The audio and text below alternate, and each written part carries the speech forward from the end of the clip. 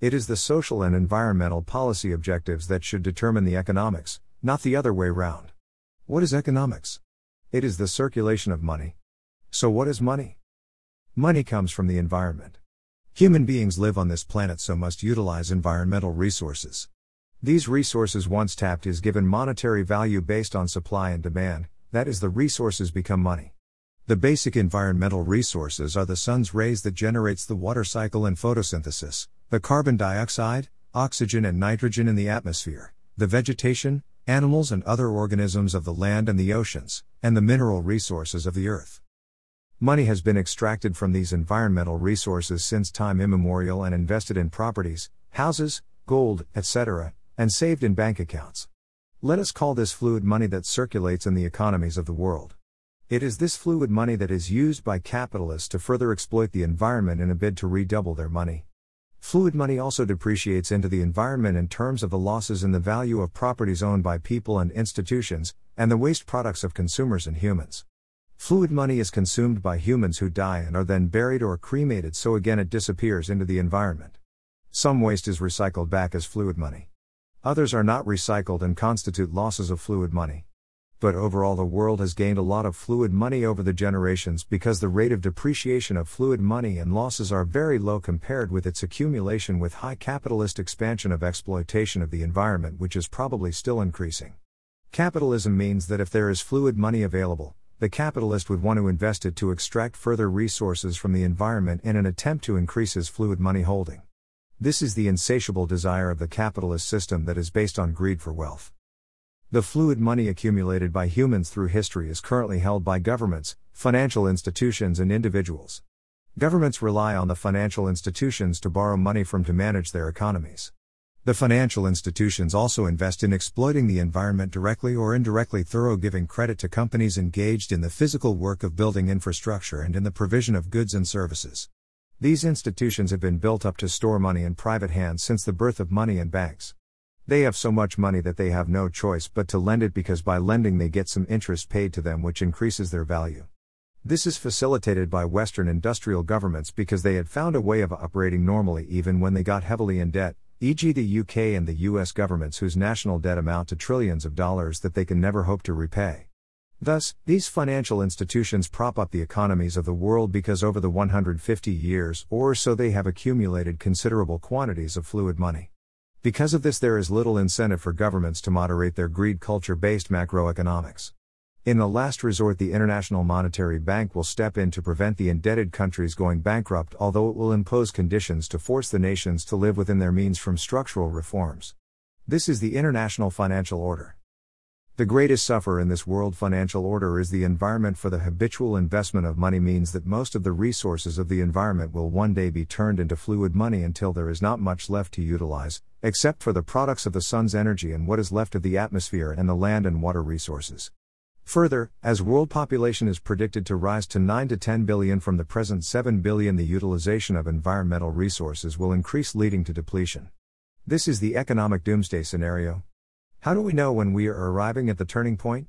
So long as the global capital, that is the total fluid money in all economies, continues to be added to annually, we know that the turning point of environmental limit of sustainability has not yet been reached. It is when that global capital starts to decline we know that depreciation, waste and economic stagnation from shortages of natural resources have had its economic doomsday impact, as it costs increasingly more stored fluid money to extract the same amount of environmental resources. We will then be entering long-term economic depression. Can the doomsday scenario be averted? There is a way. It is called green socialism, to generate premature economic slowdown and sharing of the Earth's resources with a view to retaining environmental resources for longer with natural regeneration. Green socialism will also consider the environmental impact of developments very carefully and focus on renewable energy and waste recycling. And finally, it will protect the environment, asking governments to tax the wealth that has been hitherto extracted by actors in the marketplace and to then trap it away from investors and consumers. The financial order has to have fluid money siphoned out in this way. Such a system will not work unless the world's nation economies are in turn regulated by a world body such as the International Monetary Fund, with powers to tax nations according to their gross domestic product, and which will not have any lending powers to put fluid money back into the national economies. The wealth extracted must be put away in vaults or even buried into the ground by converting into gold. The United Nations must convene discussions for such an international green socialism as the only logical way that world affairs on environmental resources should be managed in order to avert a more drastic and irreversible doomsday depression at some time in the future. June 14, 2014 update. I wrote to the Green Party of the United Kingdom as follows. Me. To office@greenparty.org.uk, caroline.lucas.mp@parliament.uk. March 2, 2014, 18.29. 2. Green Party. National Party Office. Development House. 56 to 64 Leonard Street. London. EC 204 Leaders T. 020-7549-0310. Office@greenparty.org.uk. CC. Caroline Lucas MP. House of Commons. London SW1A0AA. Caroline.lucas.mp@parliament.uk. Dear Green Party. I wish to bring to your attention a somewhat radical proposal that I feel is necessary in relation to the management of the environment globally. My considerations are described here in brief. https://shantanup.wordpress.com/2014/03/01/ The inevitable economic doomsday scenario for the world/ I consider that the pressures on the environment are so great that we need to take drastic steps to prevent the catastrophe that I describe, through what I call green socialism or international green socialism. Your comments on my blog will be greatly appreciated. Thank you. Yours sincerely, Dr. Shantanu Panigrahi. There was no reply. On March 2, 2014, I also emailed The Economist to see if it would publish an article based on this blog in its letters to the editor, but although an acknowledgement of receipt came, nothing further was received. I therefore sent a reminder today, as follows. FW, letter to the editor. Me. To letters@economist.com. June 14, 2014 at 7:11 p.m. Dear editor. Please let me know what your decision is with regard to the publication of the following letter.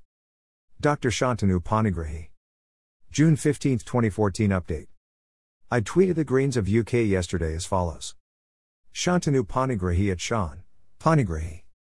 At Caroline, Lucas, is there a reason that I have not received a reply from you or at the Green Party on this article? http://bit.ly/1-39? No replies came, so it appears as if neither the Greens nor The Economist wish to discuss the issue. June 27, 2014 update. The concept of green socialism is elaborated here. https://shantanup.wordpress.com/2014/06/27/ The Economics of Green Socialism/ Loading. March 1, 2014, posted by Shantanup, uncategorized.